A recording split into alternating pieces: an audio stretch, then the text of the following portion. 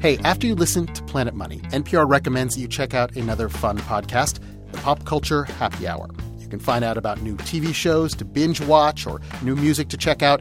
You can find NPR's Pop Culture Happy Hour on iTunes, Stitcher, or your favorite podcasting platform. So, Robert, I live next to a Foot Locker up in Harlem, and it never fails. When it is a Friday night, there are young men camping out on the sidewalk, waiting for the Foot Locker to open so they can buy the new hot shoe going on sale Saturday morning. I got here like at 6. Now, you know the store doesn't open for another, 14 hours? Yeah, it opens at 8 in the morning.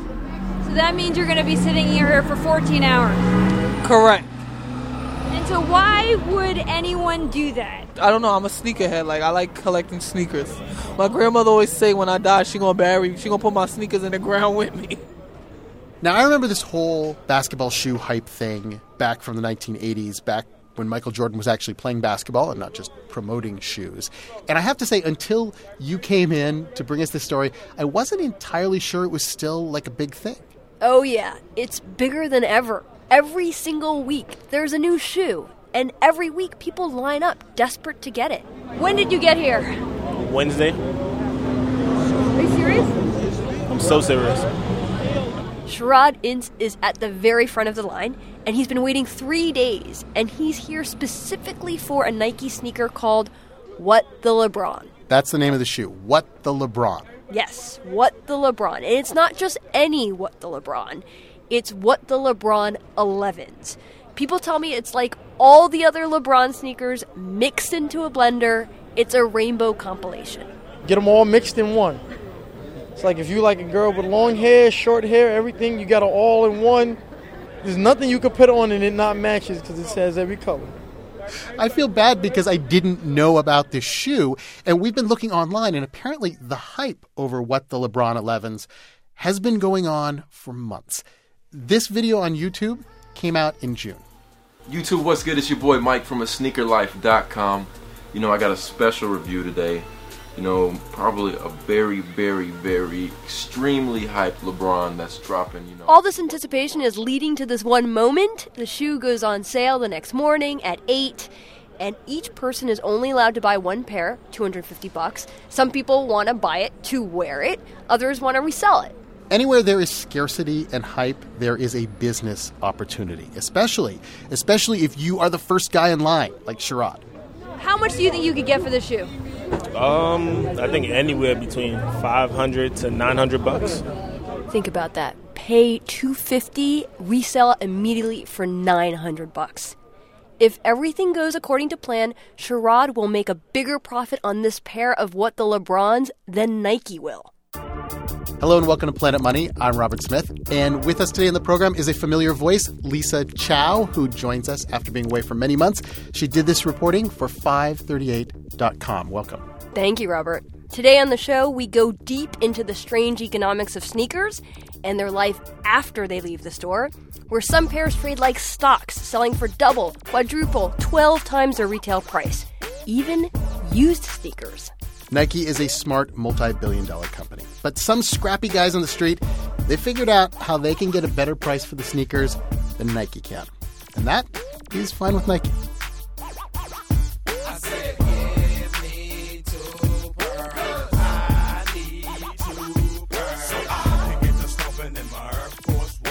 Here's an overview of how the business works. Nike actually makes it easy for the shoe scalpers.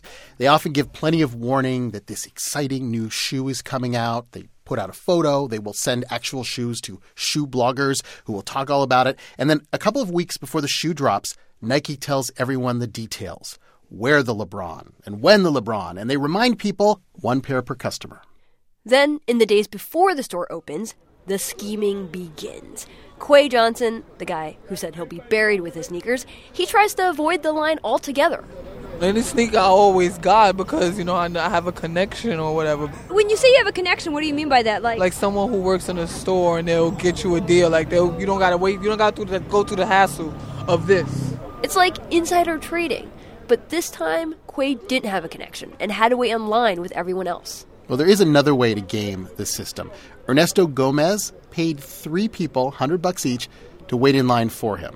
Their goal was to get 3 pairs of what the Lebrons. I'm kind of just here like to micromanage, make sure everything goes good. I mean, my money's there. It's invested, you know? You hear this again and again in line. This is an investment. I'm telling you, man, this is a business. It's a business.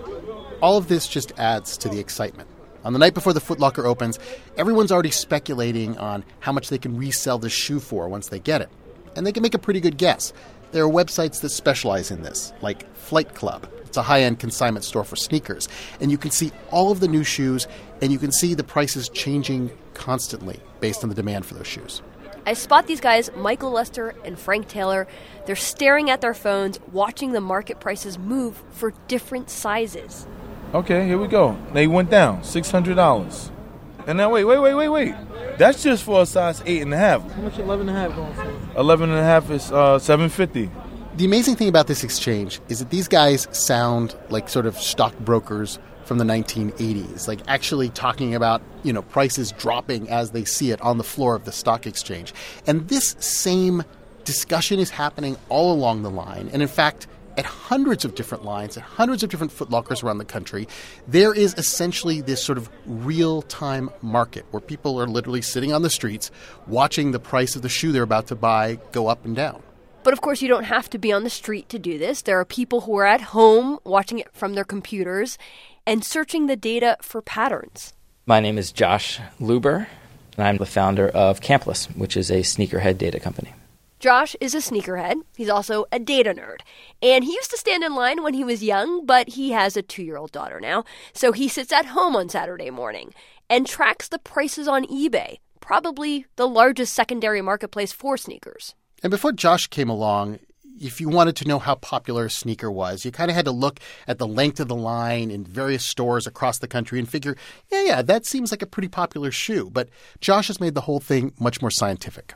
How long people have been waiting in that line, whether it's been hours or days or even weeks, is directly proportional to the projected resale value they think of that sneaker. So how limited is it going to be? How hard is it going to be able to get it? How much am I going to have to pay? How much can I make if I turn around and sell it? And, stores open at 8 o'clock. 8:01, thousands of pairs are on eBay. By pulling in price data and analyzing it from those eBay auctions, Josh has essentially created the Kelly Blue Book of sneakers. He tracks 1,000 sneakers, and you can look up at any one moment what they're selling for. You can do a lot more than that. You can sort the sneakers by price, total number of units sold in the last 12 months, rate of return, volatility. Josh has found that the projected resale price of a shoe peaks a couple of weeks before it's sold. Everyone thinks it's going to be super hot. Then the price dips down when people actually get in line. And then the shoe appreciates over the next year or so. When you graph it, it actually looks like the Nike swoosh. It is amazing how much money you can make if you pick the right shoe. So, good example, sneaker that was released earlier this year. It's called the Air Yeezy 2 Red October. It's a big red shoe. But it made a big splash because Kanye West designed it. Yeah, this sneaker sold for $250 at retail. But on eBay, the secondary market, people paid on average more than $3,000 for an unused pair. More than $2,000 for a used pair. I love that. A used pair of shoes. And you have to wonder what the folks at Nike think as they're watching all of this. I mean, they've just gone through all this time and trouble to manufacture a shoe for Mr. West and are essentially selling it for 1/10 of what it's worth. They could get so much more for the Kanye sneakers. They could, but Josh says he thinks that Nike knows exactly what it's doing. It's about what's limited, right? It's just supply and demand. And Nike is really, really, really good at controlling that supply and demand to basically prop up this secondary market. I do not speak for Nike. I've never talked to anyone there about it, right? They've never made any public statements that they intentionally create the secondary market, but they intentionally create the secondary market. But why would they intentionally do this? Why would Nike want somebody to make $3,000 off their pair of Air Yeezy 2 Red Octobers? Because that kind of money does add up. Josh estimates that Nike lets resellers walk away with $230 million in profits last year. $230 million that they could have had, money that did not go to Nike, money that would amount to 9% of Nike's earnings. It's an enormous number. I reached out to Nike several times to ask about this, but they didn't want to comment. So we're left with this question. Why doesn't Nike just sell the shoes for what people are willing to pay on eBay? This is kind of the sort of holy grail of sort of sneakerhead questions. People talk about this all the time, and people sort of write it off as if it's sort of an easy answer, right? It's like, oh, well, Nike knows what they're doing. They do this, they sell more shoes. I mean, that is the really, really short answer of that. But it's a really complicated question. And to answer the question, you have to sort of get into the mind of Nike. Now, Nike's role in the secondary market has sort of evolved over the years. It's been issuing special sneakers since the 80s. You may remember the classic Air Jordans. But the resale market didn't really take off until the late 90s, which is when the internet, of course, made it possible to resell rare shoes, not just to your neighbor, not just to your fellow sneakerheads, but to anyone around the world. And there was this period in the 90s where Nike was going through kind of a rough spot. They were a fashion company, but a fashion company that had become pretty generic. The Nike swoosh was on everything. And there were all those reports about Nike using sweatshop labor. So there was definitely this period where Nike was not hip, where people thought the company wasn't cool anymore. So in some ways, the secondary market helped revive the brand. You had these limited edition sneakers. There were lines outside the stores. People started taking photos and sharing them on Instagram. And suddenly, Nike didn't just have Michael Jordan or LeBron James selling its brand. It had all these cool kids. You could call them style curators for the brand. So when Nike was coming out with a limited edition shoe, when it was deciding what the price would be and what the supply would be, it had to make sure it was the right price and supply in order to get all these cool kids standing in line outside the store on a Saturday morning. One of those cool kids is definitely Frank Taylor. I find him near the front of the line. He tells me he's old school. He only buys retail. And over a dozen or so years, he's collected 150 pairs of sneakers. What is that, like over $40,000 worth of shoes? Easy. You gonna bust it over? Easy. So you really have spent that kind of money for shoes? Easy. Some people spend that money on weed. I just decided to spend mine on sneakers. This all makes much more sense when you don't think of Frank as just a sneakerhead on the street, but as a special kind of celebrity, as a tastemaker. Now, Nike could sell what the Lebron 11 to some rich guy for $1,000 on eBay, but by selling it to Frank for cheap, for $250, they're essentially rewarding a sneaker superstar who will be their publicity agent, wear it like a luxury item. You got this sneaker, you waited in line, hours and hours and hours. So people, they respect that. One, the sneaker's worth a lot of money, and you're not selling it, you're wearing it. So even if you paid $100, you got $800 on your feet. It's like having Gucci. A lot of people buy Gucci's. In this scenario, everyone wins. Frank feels like he got a deal on the shoes. Nike gets compared to Gucci. And the people who invest in Nike have no problem with a little sneaker scalping. In fact, they encourage it. I ran this by Sam Poser. He's an equity analyst, which means that he spends a lot of time studying companies like Nike. Most of the questions I get are, well, if they can sell so many, why don't they just sell more? But they understand how fleeting that would be, because if all of a sudden everybody could get it, then the need to be there and set up the lineups and create the excitement wouldn't be there anymore. And they're exceptionally good at keeping people hungry. And if they were to jack up their prices for these limited shoes, they might scare away the regular customers, people like Frank. The vast majority of Nike shoes, even the rare ones, get bought to be worn. You could put the shoe scalpers out of business, but you risk losing the poor sneakerhead who scraped together a chunk of his paycheck to get what the LeBron. This is it. It's Saturday morning, 8 a.m. Foot Locker employees pull up the gate on the store, and people start ducking under and going in. Within minutes, they come out with the prize. They're pretty ugly. But I guess that's the trend now. The uglier the sneaker, the more hype there is about it. Ernesto Gomez goes off to see what he can resell the sneakers for. People here had hoped the shoe would go for as much as $900, more than 3 times retail. But as they waited, they realized that Nike had actually increased the supply of the shoes. They were available in more stores than they had expected. Sherrod Ince, the very first guy in line, the guy who had waited for 3 days, he came out and posted his pair of sneakers on Instagram, and he got an offer. Not quite what he had hoped, $500, but double his money. So he took it.